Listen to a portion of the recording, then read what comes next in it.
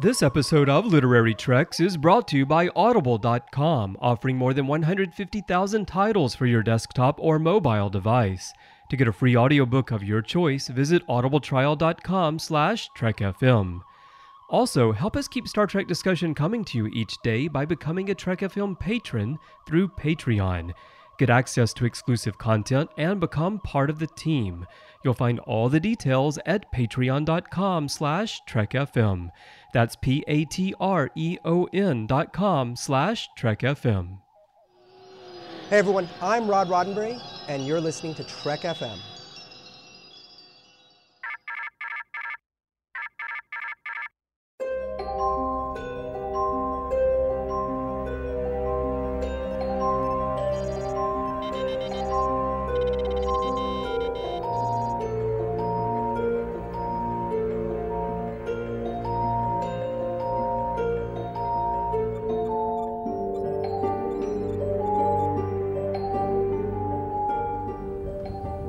Are you taking all these books?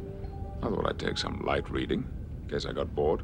Welcome, everyone, to another episode of Literary Treks, our dedicated books and comic show. And if the other side of the page is any indication, we have got a treat for you tonight, folks. It is going to be a rip-roaring good time. So glad to be here. And, of course, you guys know we don't do this show alone. I got Dan Gunther here with me. What's going on, man? Hey, Matthew. Not a whole lot. Getting into summer, excited to be here, and especially excited to talk about these comics that we all just had the pleasure of reading. Ooh, would we say pleasure? Anyway, that's Something. giving too much away. Before I let anything else go, Bruce Gibson, it's good to have you back, man. Thank you for having me back. I'm just sitting here killing a bug. And so mission accomplished. It's killed, it's done, it's gone. That sounds like something that might happen in the comics that we read. I don't think they're really all that worried about alien life. They're really more worried about mankind. Oh my gosh, you make me feel so guilty now because I should use the prime directive before I killed this bug. I didn't even attempt to communicate Shouldn't you have tried to understand the bug's perspective and tried to live together in kind of a galactic harmony with our insect? No, guys, no. You forgot that we don't actually try to understand anything until it becomes human. Right. So like Q, maybe. We might try to understand it there or protect it there. Anyway, let's talk about it in the future. But we have got some fantastic news. I guess you guys can tell it's going to be a ridiculous show. I mean, I love it when book covers come out. And it's been a long time since we have judged a book by its cover. I'm not going to sing tonight for you guys. Aww. But we have some covers tonight, and I think the second one we're going to talk about, we actually went out and bought a stamp. So you guys are going to start hearing that on the show. When a cover is sufficiently exciting, you're going to know because there's going to be a stamp sound, and it'll sound like this. Ooh.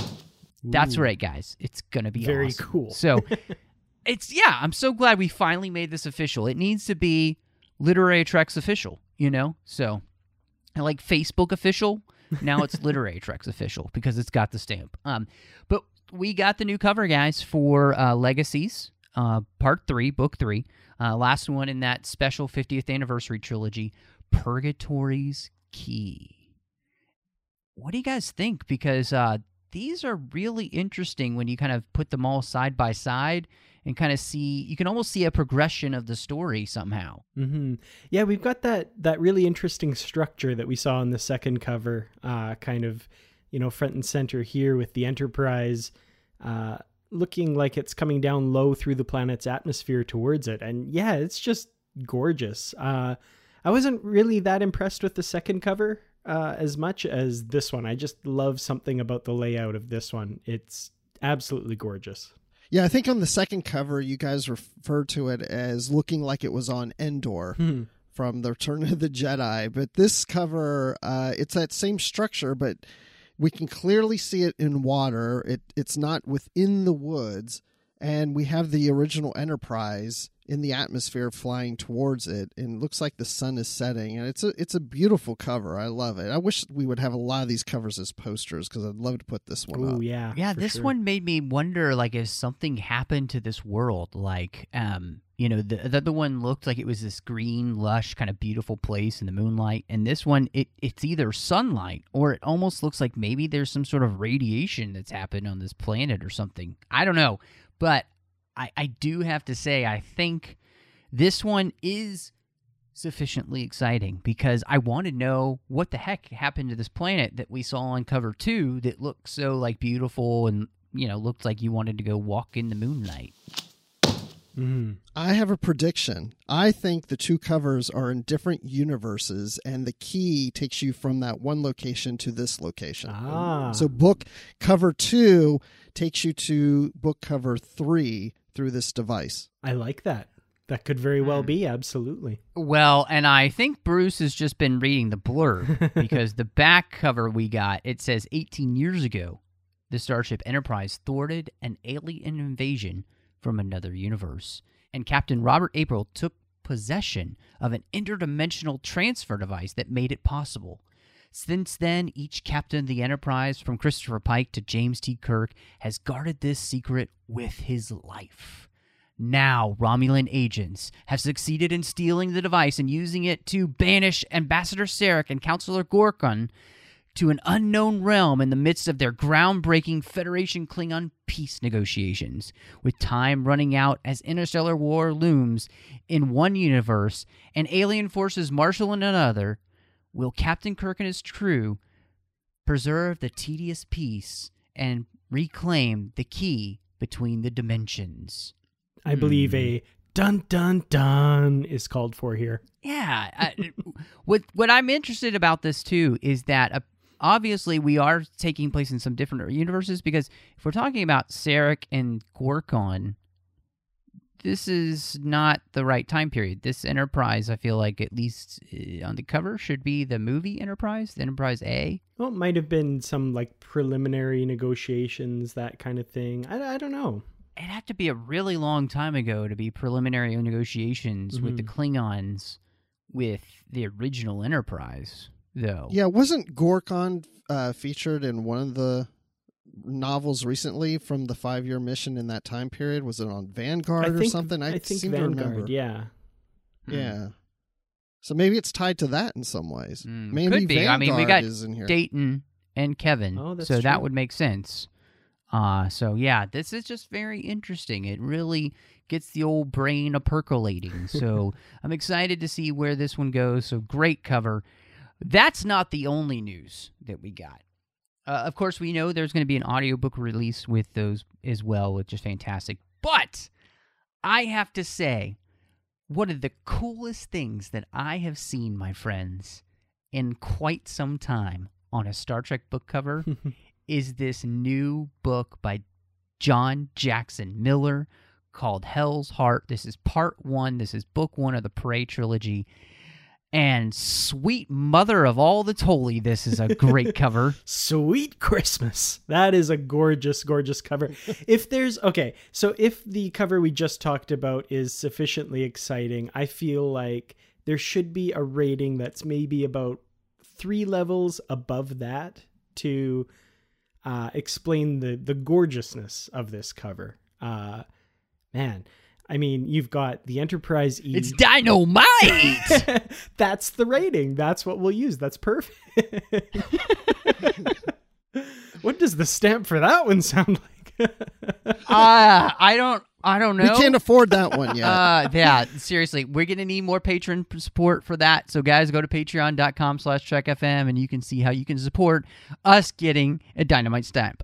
Back to Dan. Yeah, so this cover, you've got a huge, Enterprise E front and center. And in front of that, you've got the Enterprise A, which is really cool to see these two ships together on a cover. With a couple of Klingon birds of prey flying past the foreground, firing weapons. It's a really dynamic cover that just, oh man, I can't, this one, even if it comes out after the ebook is available for me, I'm going to have to pick this one up just to have it in my hands, because this is a gorgeous piece of art here. I really can't add any more to that. I mean, you guys have pumped this cover up so much. It's like, okay, I'm going to even take it further. This is the best freaking cover I've ever seen in my whole life. Not quite, but it's really good. I do like it a lot. I mean, like the Enterprise A is in front of the E. I don't know if this actually takes place in the story, or if this is just some concept of kind of blending the two time periods together just on the cover, but they're not represented that way in the novel. I'm very curious to read this. Mm-hmm. I think everybody's thinking that this is a non-representational cover, like that this doesn't represent a scene in the book. But with Star Trek, you never know. That's the great thing. And so I think what makes this so exciting is just one, for me, my heart kind of like palpitates big time every time I see the Enterprise A. It's my favorite Enterprise. My second favorite Enterprise is right behind it. So, of course, that makes this even more exciting. And then, having these Klingon ships that don't look like they're firing on either of the Enterprises is really fascinating to me.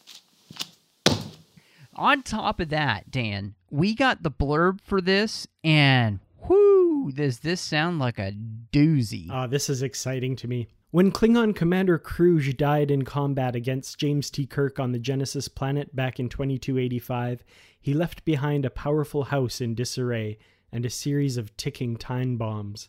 The Phantom Wing, a secret squadron of advanced birds of prey, a cabal of loyal officers intent on securing his heritage, and young Korg, his thwarted would-be heir, willing to wait a Klingon lifetime to enact his vengeance.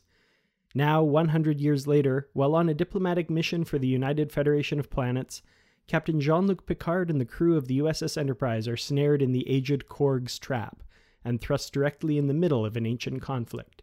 But as Commander Worf soon learns, Korg may be after far bigger game than anyone imagines, with the key being in a discovery made long ago by another first officer of the Enterprise, confronting the Federation Klingon alliance with a crisis unlike any it has ever seen. Do you think that Korg is going to maybe try and go back in time and take out Kirk? And that's where we get maybe some time travel elements for Picard and the crew, so you actually do mix the different crews together? But this happened before Generations, so I don't know. I want this book and I want it now. That's all I gotta say. It's a story involving a character that was played by Christopher Lloyd. So I am not ruling time travel out. You have to hit warp 8.8 though. Well, yeah. And who knows? I mean, he could just burst onto the Enterprise. Picard, you gotta come to the future. You've got to do something about your kids. So who knows what's going to happen? You mean his kid Renee? We know he has a kid, so there you go, right? And they're eating Pizza Hut that just pops up real quick. So I don't know if this is going to be a time travel story. To me, it sounds like it takes place in the during Kirk's era, after the Genesis planet, and then we fast forward to Picard's time, and then it says they make a discovery from long ago that was discovered by first officer of the other Enterprise. So I don't know if we'll see time travel, because in some ways, don't you feel like they use time travel a little too often? I'm not saying there needs to be time travel. I'm just wondering how the connection is going to happen. If it's going to be one of those things where the storyline taking place in the past is taking concurrently, quote unquote, with the storyline we're getting in the future. And so what we're learning about in the past, the characters in the future are also learning about. I don't know. So it already makes my head hurt, and we're not even talking about time travel. So just this sounds great. And the fact that we already know from John Jackson Miller that this series is going to be kind of spanning all of from Kirk's time period and all of the 21st century era. This could involve all sorts of great characters. I mean, it could involve Titan. It could involve Deep Space Nine characters, Voyager. Who knows what's going to go on here? So this could just be basically a Destiny-like event, which, to me, we haven't had one of those in a while. So I'm ready. I'm hoping that's what this is. Yeah, and I mean, 50th anniversary, it's a pretty good time to do it. You might not be wrong. It's the time for stuff to hit the fan. You know what I'm saying? Like, it's 50 years. Let's let it loose. So, on top of that, guys, I mean, if that wasn't exciting enough, we got an announcement from IDW with a new comic called Waypoint. And it is going to be an anthology comic series. And the first issue coming out, due in September, is going to feature 2 stories. And it's going to have a TNG story starring Data and Geordi. And then it's going to have a TOS story with Uhura. And I got to ask you guys, what do you think about this? Well, this is pretty cool. This actually really reminds me of, do you guys remember when Marvel Comics had the Star Trek titles? They had a series called Star Trek Unlimited, and they did TOS and TNG stories kind of alternating. This really reminds me of that, and those were some of my favorite comic stories. So, really excited to see what they do with these crews here. And, from the artwork and the descriptions and stuff, it's the classic TOS crew and the classic TNG crew. It's the ones we're familiar with. Looks like more 5-year mission stories, which, some people may love, some people may love not quite so much, but, really the potential for some really cool stories here, especially since it seems they're kind of able to do whatever they want here. So it looks really interesting. I was pleased to see this announcement because the JJ Altverse comic line from IDW ends in August. And I thought, so here we are on the 50th anniversary, and we're ending this comic line, I think issue 60. And then what? Are there going to be any other Star Trek comics after this? Well, this confirms that. So with Waypoint, we are not only getting more Star Trek comics, but we're going to touch all these different crews and series. So I'm excited about that, but at the same time, I like the continuing storylines and adventures instead of jumping around to the different crews. So I'm a little mixed on how I feel about it, but I'm just glad we're at least getting something. Yeah, I think that this is a really interesting idea, and I like what actually makes me most excited is not this TNG and this original series comic coming out, but the idea that this could span, and they promise it'll span all of the Trekverse. So we could get Starfleet Academy stories, we could get NX-01 stories, we could get Deep Space Nine, Voyager. We could do think about doing Titan, Enterprise E kind of stories, DTI, Gary 7. Think Aventine. We could do so much with this series. So that, to me, is what is really exciting. I'm kind of TNG'd and TOS'd out. Maybe that's not copacetic to say, but I feel like I want some love for the other series, And yes, the original series is 50 years old, but it also spawned some great stuff, and I'd love to see just more of that and more love for that, because Star Trek is so much more than just the original series. And I'm excited that this series looks like it's really going to do that. It's really going to be about all of Star Trek, not just one particular era. I am surprised, though, that they are going to be ending the ongoing series before they reach, issue 100. I'm surprised that, they wouldn't want to reach that kind of milestone. I don't know. That's really interesting. I'm kind of sad because they've had some great stuff recently. In fact, Dan, you and I just talked about that last week. Last 2 series that they did, The Legacy of Spock and Manifest Destiny, some of their best stuff ever. Yeah. And for sure. So if that's the kind of stuff they still had in the bank for themselves, man, that kind of sucks. That's going to be gone. Yeah, especially when you have Star Trek Beyond coming out in July, and then the last issue follows that, and then it's done. You would think, if anything, with a new movie coming out, they would keep that series going for a while because this is just more publicity about that universe. Yeah, at least until the Blu-ray comes out.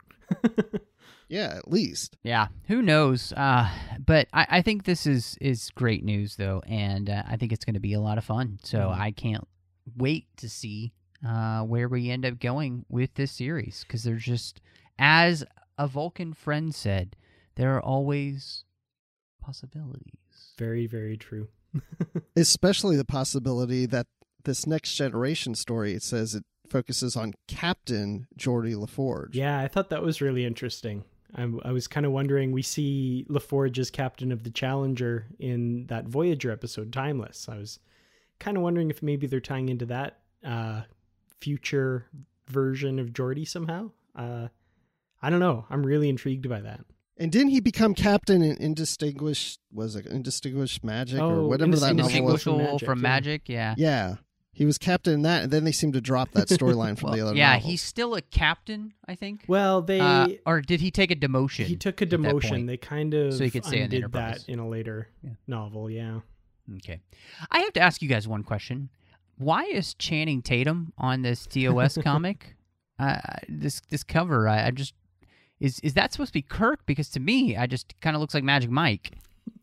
I mean, 50 years and they can't get William Shatner's likenesses right here. It just, it's not good. And I don't know, if you look just behind Kirk, and it's really weird, it's supposed to be Uhura, but I'm seeing someone with blue eyes that kind of looks vaguely like Ezri Dax. I don't know about you guys, but I don't know. I can't shake that feeling that I'm not seeing Uhura here. No, and Scotty looks a little bit more like Walter Matthau. I feel like he does James Doohan. So yeah, all of the likenesses here, not so good. Sulu looks about 12. yeah. The TNG comic's better. But Sulu really does, and him and Chekhov do look like 12-year-olds. So actually, McCoy looks like the best one, I think. Yeah, I think so. And actually, way in the background, but Nurse Chapel looks like Nurse Chapel too. So that's so odd.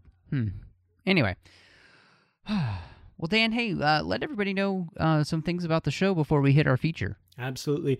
Well, as you all know, Literary Treks is just one of the many podcasts we have here on Trek FM. We have shows covering all corners of the Star Trek universe and beyond. You can find us wherever you get your podcasts. If you're an Apple user, please be sure to hit that subscribe button and leave us a star rating and a review. That really helps our shows rise in the search results on iTunes, and especially during the 50th anniversary, as we've mentioned, a lot of people are going to be searching for Star Trek, and this really helps shows on the network remain visible. If you're not an Apple user, we've got you covered as well. You can find our shows on Stitcher, TuneIn, SoundCloud, Windows Phone, and of course you can stream and download the MP3 file from our website and grab the RSS link there as well. Now, if you want to get into contact with us, we have a form on the website at trek.fm/contact. You can leave us a voicemail there as well. Just look in the sidebar on the show page or go to speakpipe.com/trekfm. We're on Twitter at TrekFM and on Facebook at facebook.com/trekfm. While you're on Facebook, check out the Babel Conference. That's our listeners-only group. You'll have to ask to be let in, but if you're a listener to Trek FM, we'd love to have you on there. Just type in the Babel Conference, BABEL, into the search field on Facebook, or go to our website at trek.fm and click discussion on the menu bar. For Literary Treks, we also have a Goodreads group. We have bookshelves there with all of our previously covered books, as well as what we're currently reading, so that you know what's coming up for future episodes. And there are always great conversations happening about all the books and comics in the discussion boards there as well. We have a long tradition here on Literary Treks of taking things seriously and having a good time while doing that. Tonight, well, we were going to take it seriously, but then the comics wouldn't let us. So, guys, we have a great show for everyone tonight.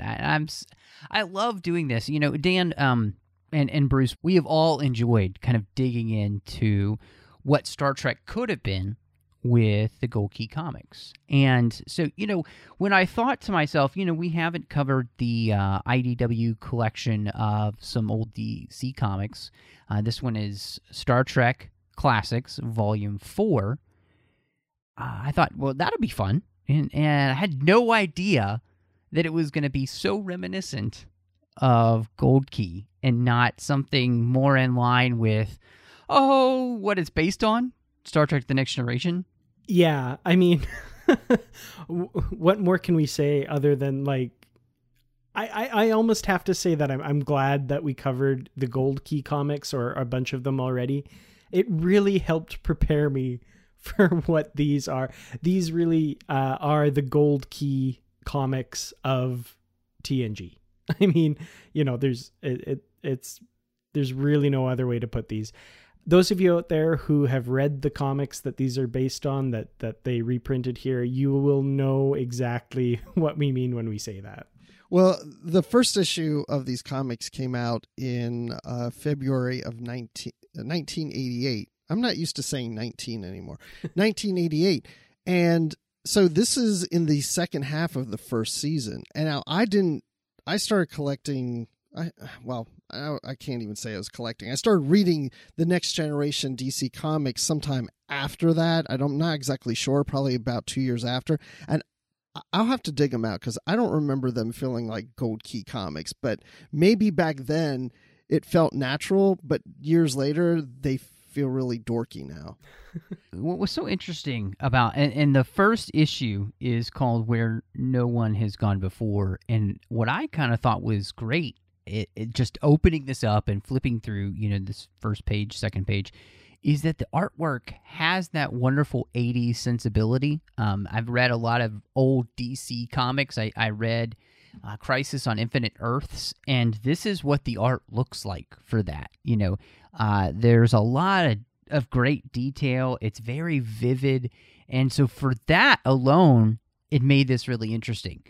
What was also really interesting about it was how I felt like the style hadn't so much changed from the Gold Key era. It just looks a little bit more refined, but it still has a lot of those same sensibilities, which is so interesting because they must have not had any production art or something on this, or never have seen the show, because so much of this doesn't look like the Enterprise we're used to.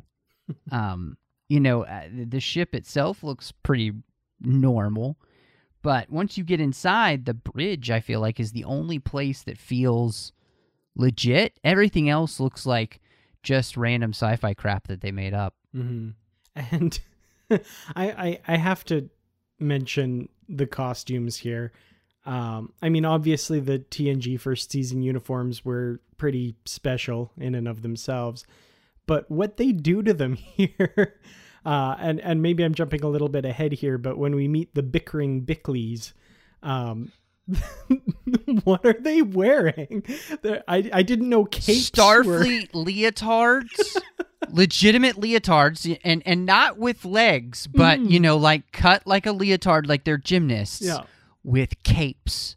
The Badmirals are so pissed they didn't get a cape. I just picture, and I can't remember her name, but the little short character from The Incredibles, like she came on after this issue and was like, no capes. Edna, yes. Mode, no capes.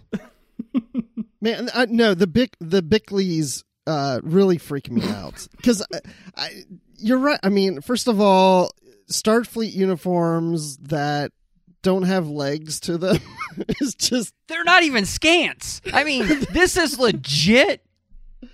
It's to like, a man and a woman wearing a leotard. It doesn't work. Especially for dude. And right. And then he's got a cape. I mean, they both had capes. Like, I don't... Green capes. What does that mean? Does that like some kind of rank or division because they're green? I don't understand. There's so much I don't understand. Well, like those I think that's just the key here. The gold key is that we don't understand what's happening. No, I was good with this comic. No, seriously, I'm reading this and I'm like, okay, I know it's early in the Next Generation and this is in the 80s and there's little things that seem a little off. But this came up in like page 15, and they come running out of a room, yelling at each other, bickering, and I mean not just like light bickering, like they're like almost ready to physically attack one another, and they're heading to the bridge, and they're just calling each other out, like even bickering in front of Picard, and I'm like, okay, wait, there's some weird thing going on, some dimensional rift, and something's affecting the minds of the crew. That's okay. It's going to lead into something like that. But that never happens. This is like normal. And I start thinking, did I miss an episode of Next Generation where this couple was introduced? Because they just seem like they just appear out of nowhere. And Picard is just like putting up with, like, he's like, oh, they're at it again. This is the price you pay for having a ship with families. I'm like, no, what? No, what do you, yeah, no. I don't have to put up with this. I'm the captain. Shut up. That's what you expect him to say. Yeah, you know? or like, 'cause that's what Picard confine would them say. to quarters and get them off the bridge because they're in no state to work. Like, it just... Right, why does he get so mad at Wesley? These people are more annoying than he is. Yes, exactly. And it seemed to be absolutely useless to the ship. I mean, legitimately don't do anything. So it's weird. And I'm pretty sure Picard leaves them by themselves on the bridge at one point. Like, this is not a smart thing to do. I mean, I just expect when you come back, chairs are going to be overturned. They're going to be throwing things at each other, replicating pies and stuff. You know, plates are smashed. I don't know where the plates came from, but they probably just replicated. They could throw them at each other. It's just awful. And I got to ask you guys a question, but when were Patrick Stewart and Brent Spiner ever this ripped? I mean, the uniforms are legit skin tight. Like, they're drawing the characters like they would a superhero. Mm-hmm. So everybody is nothing but pectoral muscles and rippling biceps. I mean, it's a Brent Spiner wish he looked this good. I mean, all these people wish they looked this good in this comic. It's insane. It's hilarious. Well, there's actually a few instances throughout these stories that Data has his top completely off, and man, that is one ripped android. Like, who would have thought? Man. Now we know what Yar went for. There it is. There you go. So she Well, saw wait, him without there's the only top on. Is like, all right, know what's happening when we get to the naked now. And now we've seen it. But the only person that's not ripped is Wesley. Actually, Wesley looks smaller in the comic than he does on the show. Yeah, and That's true. They've okay.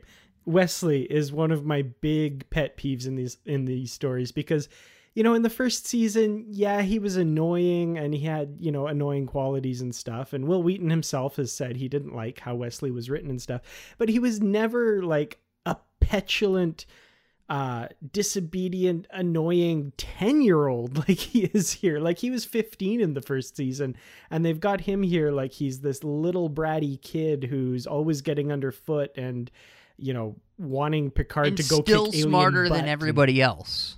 Yeah. That's what bothers me. Is like, he's consistently not only just as annoying as ever, Mm-hmm. but he's still smarter than everybody else on the ship, which is, it's like, come on, guys. So this story is pretty interesting for the Spirit in the Sky. They are searching through this area of space. They're kind of cruising through. Apparently it's Christmas time on the Enterprise, and they're about to have a big old Christmas party. But not just one, but like they've got parties happening all over the ship for the different alien races that are also represented.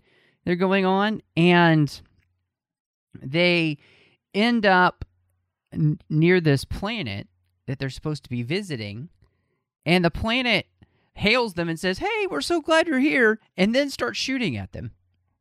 And they're like, what is going on? So that's really the mystery of this whole issue is, why is this planet, which says that it wants to be our friend, also shooting at us?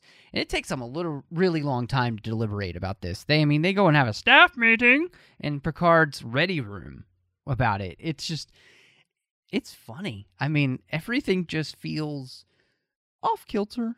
Yeah, I mean, everything about this is really, really weird. So yeah, Spirit in the Sky, I mean, that's supposed to be Santa Claus at the end, I'm assuming. Yeah, like the Spirit in the Sky was the spirit of Santa? Okay, are the aliens the Grinch? Because that's all I'm seeing when I see them too. Yes, they are. That's what I couldn't figure out. It's like, this seems so abnormal for a Star Trek comic unless it's just Gold Key. Mm-hmm. You know, like that's the only thing that I can put this in any kind of category. It's like, yeah, the fact that at the end the characters, the people from the planet end up looking like the Grinch, and that the Spirit in the Sky is legitimately Santa Claus. somehow. But they never say that. I mean, he just is drawn and looks just like Santa, unless there's somebody else in a red coat and red hat with big boots. I don't know. Yeah, he was skinny, and then he plumps up like Santa. And he's got the beard and the red suit. I just attributed to that this being or this entity was reading their minds and projected a image that they were all thinking of. Because it was Christmas time. So You're trying to apply logic to these stories. I'm trying my best. I'm sorry. And what I don't understand is when they finally beam down to this planet, and they run into what can only be described as the world's biggest off-road derby fighting machine. Like, it is just weird. I mean, it looks something... I feel like I'm looking at a vehicle from a future version of Mad Max Fury Road. It's like a futurized version of that. It's just weird. Well, see, you're already... Because you're mixing up two issues. Issue 1 had the big machine. Issue 2 had the Santa Claus. Right, yeah. Oh, you're right. I'm totally missing issues. I'm sorry. But that's it's how so much confusing. all this kind of runs together in a blurb in our mind. Just Yeah, Oh, it's yeah. so confusing. Where No Man But Spawn before is a pretty simple issue, and that is where the Enterprise has beamed down to this planet that they've been welcomed to, and also shot at the same time. And it turns out that what's happening is that there's a segment of the population that's bored, and they're bored. That's what happened with the Colkey comics. Wow. And they're playing war games. All these parallels. Yeah. And it turns out that the entire planet is actually run by Benjamin Button. Or those aliens from that one Voyager episode. Yes. It's actually one thing I did notice about these stories is a lot of little things that come up in them kind of are used later in the series or in various other series. They kind of, for as weird as these stories are, they actually predict a few different storylines that do pop up over the years. And this was the first one I noticed. Like Picard getting a jacket. Absolutely. Maybe not quite as ostentatious as the one he gets Yeah, a here. little flamboyant there, Picard. Doesn't it have wings or something when he stretches out his arms? I think he It's can nice. fly with that. Yeah, Oh, yeah. I love it. Yeah, so it's a really interesting issue where no one has gone before, and it really sets the stage for everything that happened. As we talk about with Spirit in the Sky, we went in a little reverse order there, but that one is it's just so weird. And I have to say, what are people wearing on the Exactly. Enterprise and Spirit in the Sky? I don't understand. It's so... I don't even know how to describe it. Well, You don't like Yar's cat suit? Yeah, well, black leather. Tasha talks about not getting to do too much celebrating when she was a child on the colony. So she's going to let loose tonight. As a dominatrix? Like, what are you doing? And then Troi is dressed like a Grecian goddess, and Beverly looks like the same kind of thing. It's a really weird thing. And then the party they go to is in the holodeck, where there is a ski slope through in half of it, with people skiing down and Christmas trees and everything. It's just out of this world weird. And then Data is wearing a vest with no shirt underneath and a choker. Like, is this the Matrix party? Like, I feel like we, remember the scene in the Matrix where they go to the goth club, and how people are dressed? That's what Data looks like he walked out of. Well, I feel like he and Yar must have gotten together on their costume choices and decided to go as, something together. What they're going as together, I'm not going to speculate. This is a family show, but it's a little disturbing. Right. And picture all these weird costumes, and they're on a holodeck skiing with a bunch of Grinches running around with big teeth. That's what this issue is. They're on the With Santa holodeck Claus skiing with snow. Don't you think they'd be wearing more clothes, not less? I don't know. Well, Data doesn't get cold, so he didn't need to worry about being shirtless. Just the vest is fine. It is a special issue. And I have to say, it would have been interesting if the characters dressed like this on the TV show. Because we know from the original series that Gene Roddenberry wouldn't have had a problem with that. So That's very true. I mean, Yeah, this would have to be for HBO, though. You couldn't put this on regular. no, I mean, come on. We had men in scants, so this is not that odd. But yeah, so the Grinch tries to steal Christmas, or help actually save Christmas, because these people are trying to figure out what the spirit in the sky is, and they want it. And I don't know. The issue is weird. Well, we got the post heart growing 3 sizes larger Grinch, luckily. So they were the good guys here.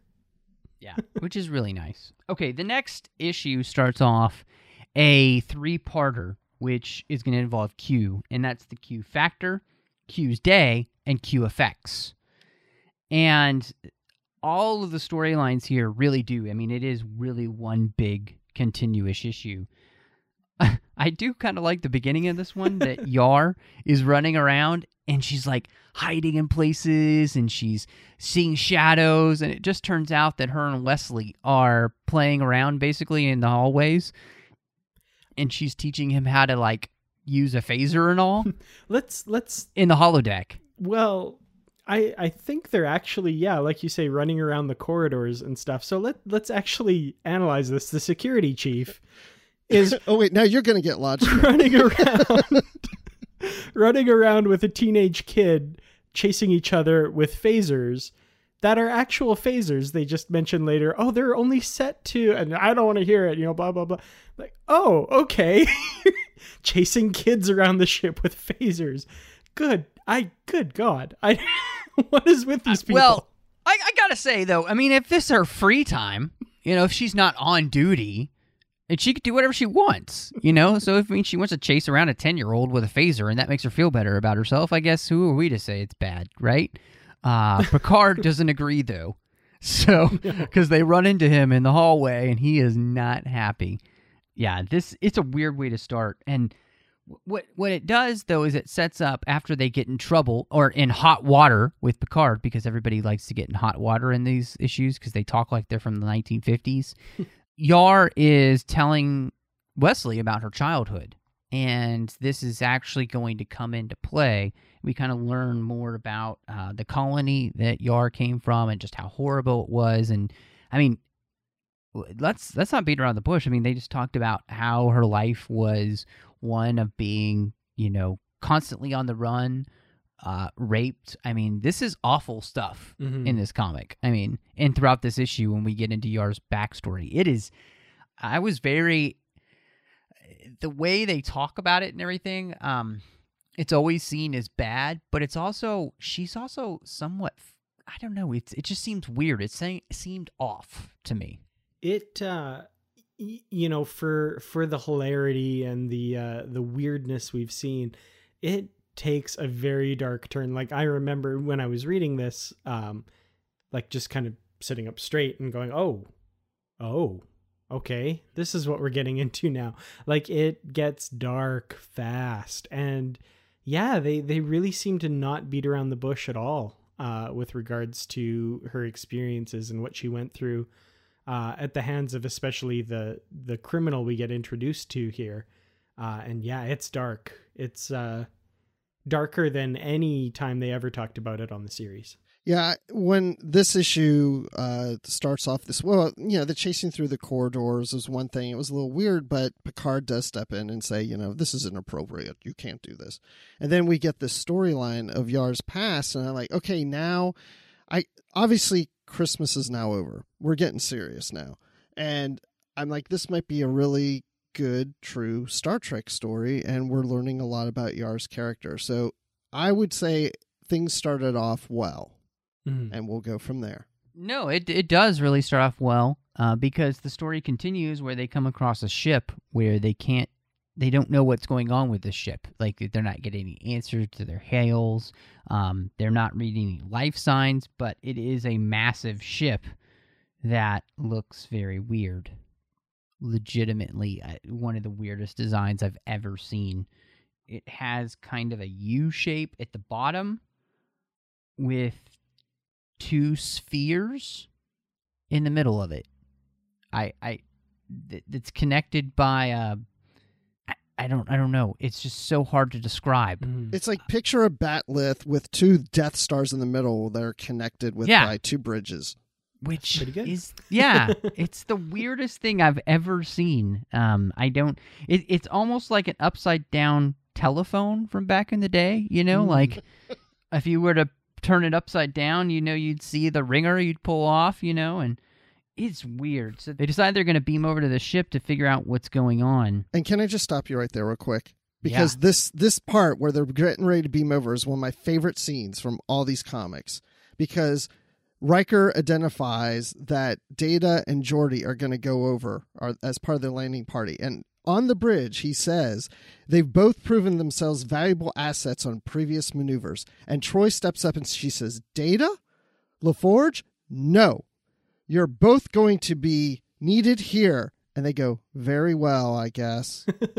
I'm like, when does Troi step in and tell Riker? Nope, no. They're staying here. We got to remember the first issue where no one has gone before, Troi has visions of the future, and they're pretty correct, like 98%.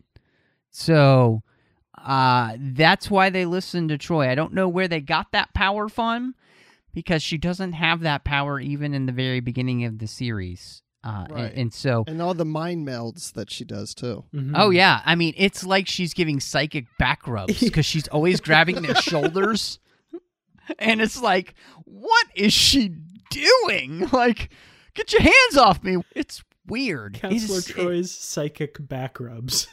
Yeah, it's odd. It's so odd. So they go to this ship and they end up getting beat up by somebody who's invisible to them, having no idea what's going on, and they get beamed back over the ship. Riker's in bad shape, Troy's in bad shape, everybody's in bad shape, and they're trying to figure out what's going on.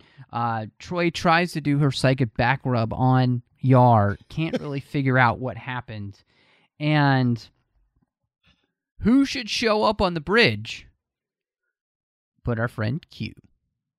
And this is where things start to fall apart, because okay, sorry. Yeah, well, in the sense that I started to lose the storyline because it got so convoluted between Q Factor, Q's Day, and Q Effects. The storyline couldn't seem to figure out exactly what it wanted to do. So it's... Yeah. Because maybe you guys can help me out. I'll try to explain it, what I think happened, and you guys can tell me if I'm wrong. So the basic storyline here is that Q, from the very beginning, has tried to get humans to be a part of the Q Continuum. That's his mission, apparently, from the Q. And so he's here again to try to get the humans to either prove that they shouldn't be in the Q Continuum or that they should be in the Q Continuum. And because the Q Continuum needs some type of humanity, and so I guess that's what he's trying to prove, that they're worthy enough to come into the Continuum to help it out. Would that sound right? Yeah. I think that sounds about right. So. Okay. So I'm trying to help you out here. Yeah, I'm what gets confusing about all of this is that once the other Q show up, what they say and what our normal Q is saying don't seem to connect very well, so I'm still not really sure exactly what happens. And all of these three issues start to kind of fall in together, because once Q shows up, the saucer section gets lost in some sort of temporal rift, or the Q Continuum itself, maybe. And then Picard and the Star Drive are left dealing with Q himself and trying to subdue him, which luckily when they can subdue him because he gets turned human. And Picard finally gets to punch Q. Something he's apparently always wanted to do. Wouldn't you want to punch him, though? I mean, can't blame him. Yeah. I really don't. So Q is turned human, keeps whining about being human, and just wants to die. And throughout the rest of the issues, yes. Yeah. He accidentally, well, he freezes Worf, but they tell us that he got decapitated. Because actually, Geordi even says on page 89, decapacitated, "Sir, I think, he's which was making up a word completely, but decapitated." That's what it says. Yeah, I decapitated. I think the word he's looking for is incapacitated, but yeah, it's like but maybe English language changes over the centuries. It does. So we'll give him that. Okay, yeah, fair enough. And so yeah, Worf is frozen. And then Geordi dies, or almost dies, as Q tries to kill himself, but Picard stops him, and instead of shooting himself in the head, he accidentally shoots Geordi. And I don't know. And then there's this whole thing with this character, these colonists from this colony that Yar grew up in. They're involved in this too, but I have no idea how they're involved. So guys, fill me in. I have to admit, it was kind of during this whole part that I was kind of losing track of like where the characters are, who's where, what's going on. I was just, as a little side note here, I was reading this today, and it must have been the look on my face. One of my friends asked me, he's like, "Oh, how's the comic?" I turned up to him and I said, "Q has just tried to kill himself. Picard has stopped him, causing him to accidentally shoot Geordi, and Data has erupted in a fit of rage." And he just looked at me and said, "Oh, enjoy." It's kind of inconceivable how off the rails this story goes, and just like it kind of lost me, I have to admit. Oh, I was so lost. And I do try to bring logic to these things. I'm trying to give it the benefit of the doubt. So again, we have, earlier the Bickleys fighting each other uncontrollably, and now we see Data with this huge emotional outburst where he's going to kill Q. "You murderer! Geordi's innocent. This isn't fair." I mean, it's all rage of emotion. And I'm thinking again, okay, now I'm seeing where all these issues are tying together. There's some entity, or there's something that's getting everyone, the Bickleys and the Data and everybody, into this weird emotional state. And that payoff never came. So I'm really disappointed. Well, and what's weird is that this connection with these colonists, with Yar and her choice when she has the opportunity to kill the colonist that's responsible for like subjecting her to basically a room-like existence. Like if anybody's seen the movie The Room, that kind of existence where they're taken advantage of, they're raped, and they're told they're cared about, which is just awful, awful, awful stuff. She has the opportunity to kill that guy, and she chooses not to because she says she's now a Federation officer, and she arrests him in the name of the Federation. And this is what causes the rest of the Q continuum to say, "Oh, you guys are cool now," and leads the saucer section to get back to where the star drive is, and for things to start to slowly get resolved with the other Q, who's still human. But what doesn't make sense to me is exactly why these colonist people are involved in the first place. That's where I'm really... It's like, did Q... Because it seems like our Q, got them involved to try and bring out this, I guess, hatred and rage in Yar so that she would kill them. But then that didn't happen. So it's also confusing. Like, it makes my brain hurt. If they're from this colony where they're doing all these bad things, maybe he thought they would come to the Enterprise and cause all kinds of havoc and do ruthless things and have the Enterprise crew go against them, and the two parties would fight, and eventually, like you said, the rage of Yar would try to kill this one guy that was really disturbing. It was pretty much indicating that, he did rape her, and they were showing scenes from that. I mean, it wasn't real graphic, but you did see him like tearing her clothes. Mm-hmm. And so yeah, that's what I felt the same way too, but I think that's what the intent was. And I'm not really that sure. Yeah, which is, really disturbing. I mean, I am not comfortable with that idea being kind of the central focus of this story. I mean, right, that's Q's plan? Yeah, really? Like how demented is Q? And then Q turns human and everybody starts like being on his side? Like, come on. Yeah. Come on. Like, they start like giving excuses for Q. Oh, well, he had all this power. He didn't know. He doesn't remember what it's like to be human. Blah, blah, blah, blah, blah. That's BS. Mm-hmm. Yeah, it feels like...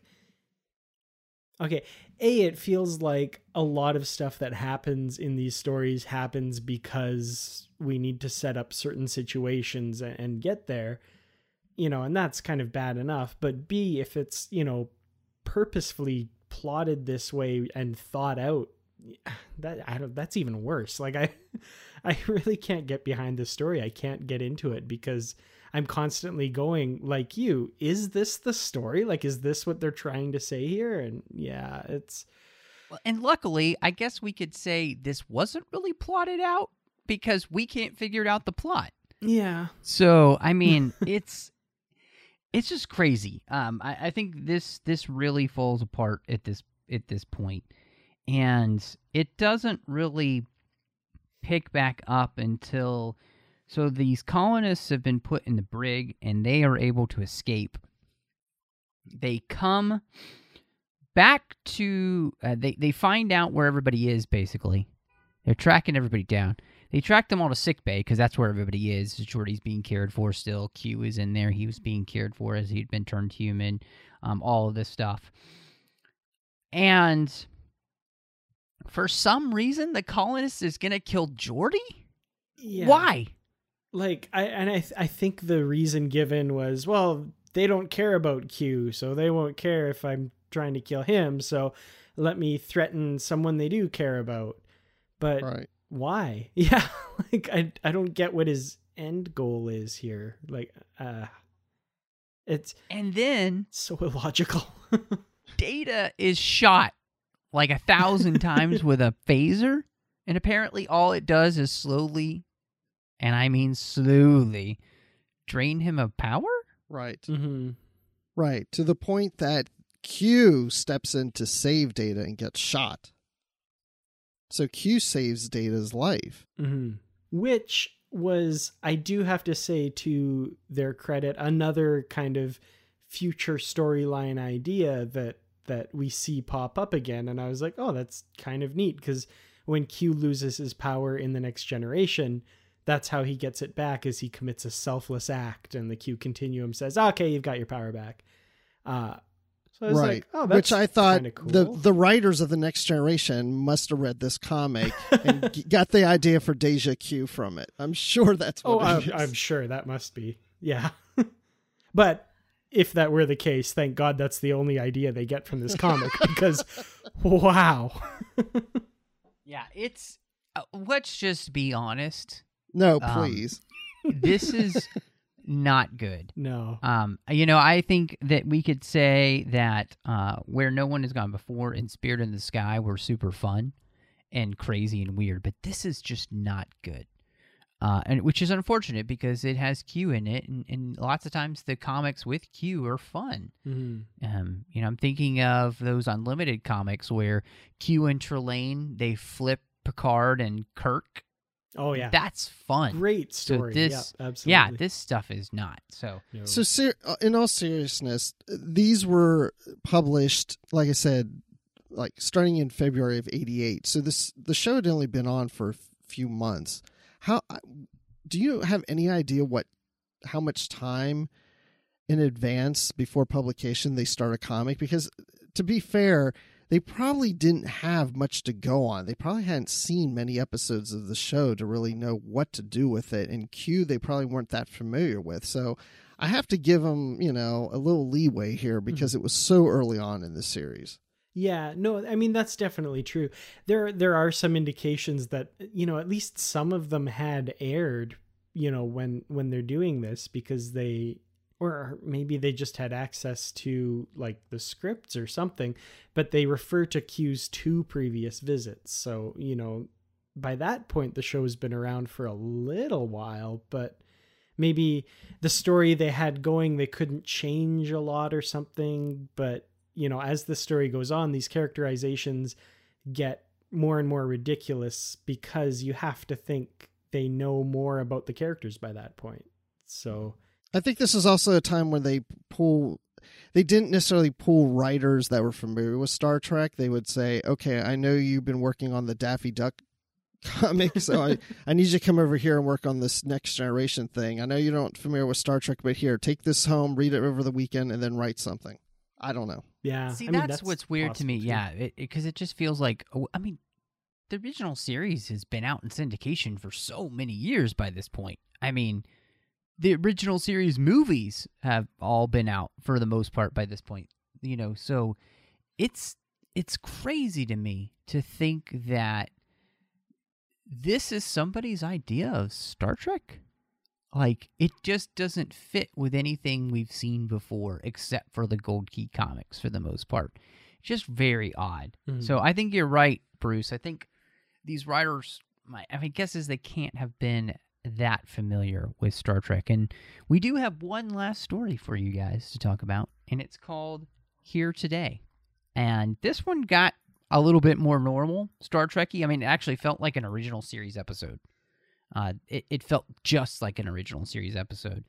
And they are searching for this planet called Faltos. Right. That's right, a planet is called Faltos. And they're on their way. That's really where they've been progressing this whole time. And throughout these comics, they've been trying to get to this area to search for this planet. And the moment that Picard gives the order to go to Faltos, Data says, nope, can't do that. What? You're an android. Just do it. Nope, can't do that. And it turns out that sorry, Starfleet Jean-Luc, Command... I can't do that. Exactly. I'm sorry, Dave.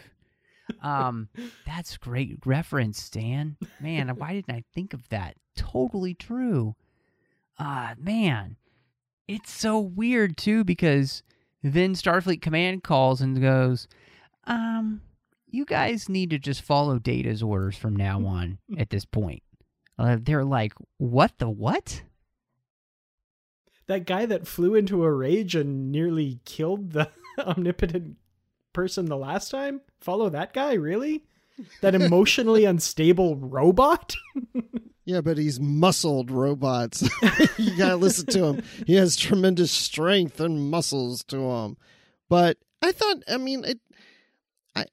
kind of bought it because they explain that he wasn't even aware that he knew the coordinates of the planet, that when they got to the certain sector of space, this program kind of clicked in his head that, oh, wait, I'm supposed to do this. I'm following Starfleet orders. I didn't even know about until we got here, and they just clicked in. So it was like some hidden mission in the subconsciousness mind of his. So Starfleet, his muscle mind. Starfleet kind of created their own Manchurian candidate for some reason. Right. And yeah. No, and again, this was one of those things that, again, reminded me of something that comes up later in Star Trek when Dr. Soong activates Data's homing thing, and he all of a sudden, like, without really thinking, takes the Enterprise to where his creator's hanging out. Just kind of another little thing where something just clicks in his head, and all of a sudden he's following some programming. I thought, this is, obviously the writers of Next Generation didn't read this and get the ideas, but the writers I thought they did. I thought that was your point. But I'm saying, like, the writers of these comics had some good ideas, like some interesting ideas that, I think entirely coincidentally would be kind of thought of by other people later and used quite well. So, well, this is where Data basically takes over the ship and starts flying them towards Faltos, they hope. Troi gives Data her ultimate psychic massage, finds out some information, and they end up finally at the planet. They made it. And turns out that, long story short, nobody can leave. Once you get here, I'm sorry, there's no way to leave. Yeah. Kind of another bit of a sci-fi trope that we see, over the course of lots of different shows and stuff. But, I actually did start to get into this story. I thought it was interesting, all the people that had kind of found themselves there and built this society. And, the idea that, of course, we know they're going to figure out a way to leave. And again, it's kind of buried in Data's memories and that sort of thing. But the idea of, offering that choice to leave to these people and them refusing, or at least the leaders refusing on behalf of all of their citizens, kind of unfairly. It was at least, it held my interest, this story, for sure. Yeah, same here. I would say this is my favorite of... Sorry. Low bar. Wait, right. This is my favorite one out of the 6, and that is not saying a whole lot. But I did like the fact that this council of whatever they are, elders or something on this planet, that one is a Klingon. So I thought that was interesting. I was like, okay, so there was a Klingon that got captured, that got caught in this planet and couldn't leave. And the style of the art of him looked like the Klingons we saw in the motion picture. Mm-hmm. So that made me think he may have come from the 23rd century. And then there's I don't remember what the race is called, the black on one side and white on the other. I like that. And he made a callback of not wanting to go back to his planet because it was, it's not a place you'd want to go back to. It's been devastated. It's destroyed or whatever. So, and I mean, not only that, but his name is Beale, which was the name of the commissioner that was chasing the supposed criminal in that episode. So I'm kind of like, is this the same dude? Because they kind of said that they were the last two of their species too. So I thought that was a really cool nod. I'm like, I think this is that same dude. He's lost his hair, but other than that, he's looking quite good. Well, and I gotta say, what I liked about this issue too is that we learned that no, Argyle isn't just making gin somewhere in the bowels of the Enterprise. No, he's still the chief engineer, and he's actually here to help cut Data open so we can mess around with his circuits in his back and get some information from some legitimate blueprints that they're following. He's holding blueprints in front of his face of apparently Data's inner workings. I did not. Oh my gosh, That's it's amazing. hilarious. It's just hysterical. Oh, yeah. I mean, hysterical. That's the way to describe a lot of elements of this. It's really out there. And like you guys said, this story is a little bit more normal than what we've gotten. So, it's kind of a nice way to end this. It's not quite as off the wall as the first two and not quite as incoherent and frankly depressing as the trilogy there. Yeah, I made notes of all these issues, and I'm just looking at my notes, and this last issue is the only one that doesn't have any weird notes. I'm not pointing out anything that's really weird. So that tells me that this was they were getting better as they were going along, kind of. Yeah. No, I think you're right. I mean, what's interesting about this issue is that it does actually feel like a Star Trek issue, a Star Trek story, even if it is a more TOS type story, which, first season of TNG had a lot of that because they were trying to find who they were. So that made sense.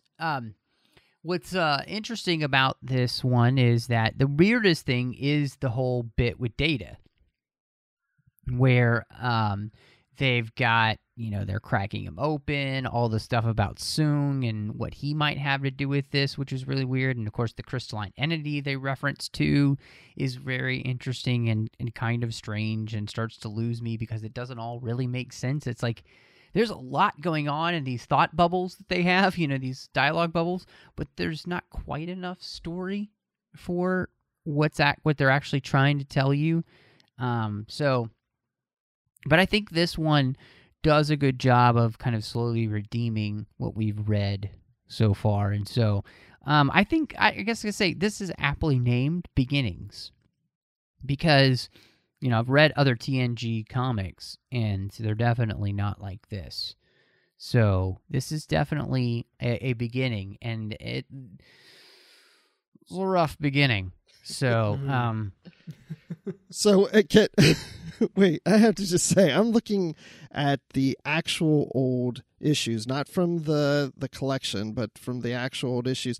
And I'm just quickly reading, one of the letters in this last issue that someone wrote in says, with only 2 issues completed, I believe that I can honestly say that I feel that your adaptation of Star Trek The Next Generation is so highly original and so well written that it even soars over your regular Star Trek stories. And I'm like, well, I agree with the original part, but I would not say so well written. But again, it's like you have to put yourself in that time period of, and maybe this really was good at that time, but now it feels a little hokey to us. Yeah, I mean, a lot of first season episodes of The Next Generation maybe were good at the time too, but feel really hokey to me now. So maybe. So I gotta ask you guys, if you were going to give a rating to this collection, what? I'm afraid to ask, but what do you think? Oh man. Do it, Dan.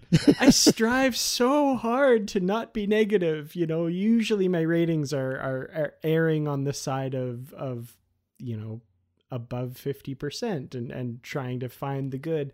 And I mean, like, there is some good. I've, like I said, some parts where the writers have thought of things that are interesting and pretty cool.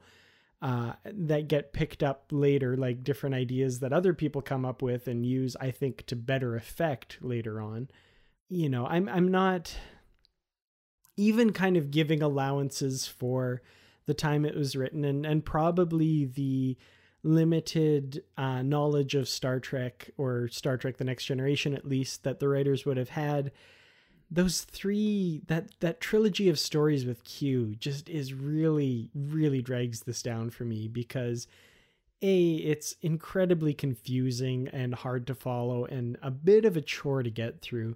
And B, even if you kind of can follow it, I don't like where it leads. Like, I am not really digging some of those story decisions. And they quite frankly, I thought was, not a good story to have been telling, basically. This last story picks it up a little bit, but is it really a good story, or is it just better than what we've read in the previous issues? I kind of have to give this. Yeah, I did not enjoy this. I'd have to give it maybe a 1.5 to 2, maybe, with that last story out of 5. And again, that's, I think, being very, very generous here. Yeah, I mean, I'm sitting here thinking, same thing. I didn't really enjoy these. There were moments where I laughed, but I feel guilty about laughing, because, these people, at least I think that, they worked hard at it and they worked with what they knew and the limitations of not being that familiar with the series. And I can't say I hated it, but if I'm going to rank this with all other Star Trek things that I've read and watched, this is not necessary for anyone to read unless they're really desperate. So I will give this 2 out of 5 He-Mans. Carole King famously sung, "Where you lead, I will follow." And, for the most part, most stories, I want to follow along with where you're going to go. But this one, where you lead, I won't follow anywhere you tell me to, because it's just bad. And what I can't forgive it is that at this point, I think we need to be beyond the gold key standard. Now, I've read some of the DC comics for the original series that they do in the movie era, and they can get pretty crazy and ridiculous too. I don't think that the comic writers understood Star Trek at all at this time. It just doesn't seem like they get it. So, all of that said, I think issue 1, issue 2, and issue 6 are pretty decent. For par for the course, we're trying to find our footing. Odd, strange, weird, but still kind of fun and enjoyable. Bruce and I were laughing about some of the characterizations of the characters and pictures back and forth today. We were texting each other with it. And people who listen to the show know that Matt is a Dr. Crush fan. Oh, I am. And she looks fabulous. Not, but after looking at this, I am now. Yeah, all of the characters actually look their best in this comic. I mean, they are all ripped and better looking than they ever were in the series. So the comic writers actually did them a huge favor, the artists. But I agree with you, Dan. It's that middle storyline that just really drags this down. It drags it in the mud in a place it doesn't need to be. They don't handle it well is the problem. Mm-hmm. And that's what I think is really frustrating, is that they just don't handle this well. And it's an important kind of storyline to talk about, but hey, let's be honest. They never actually handled Yar well at all in the first place. So, and her storyline.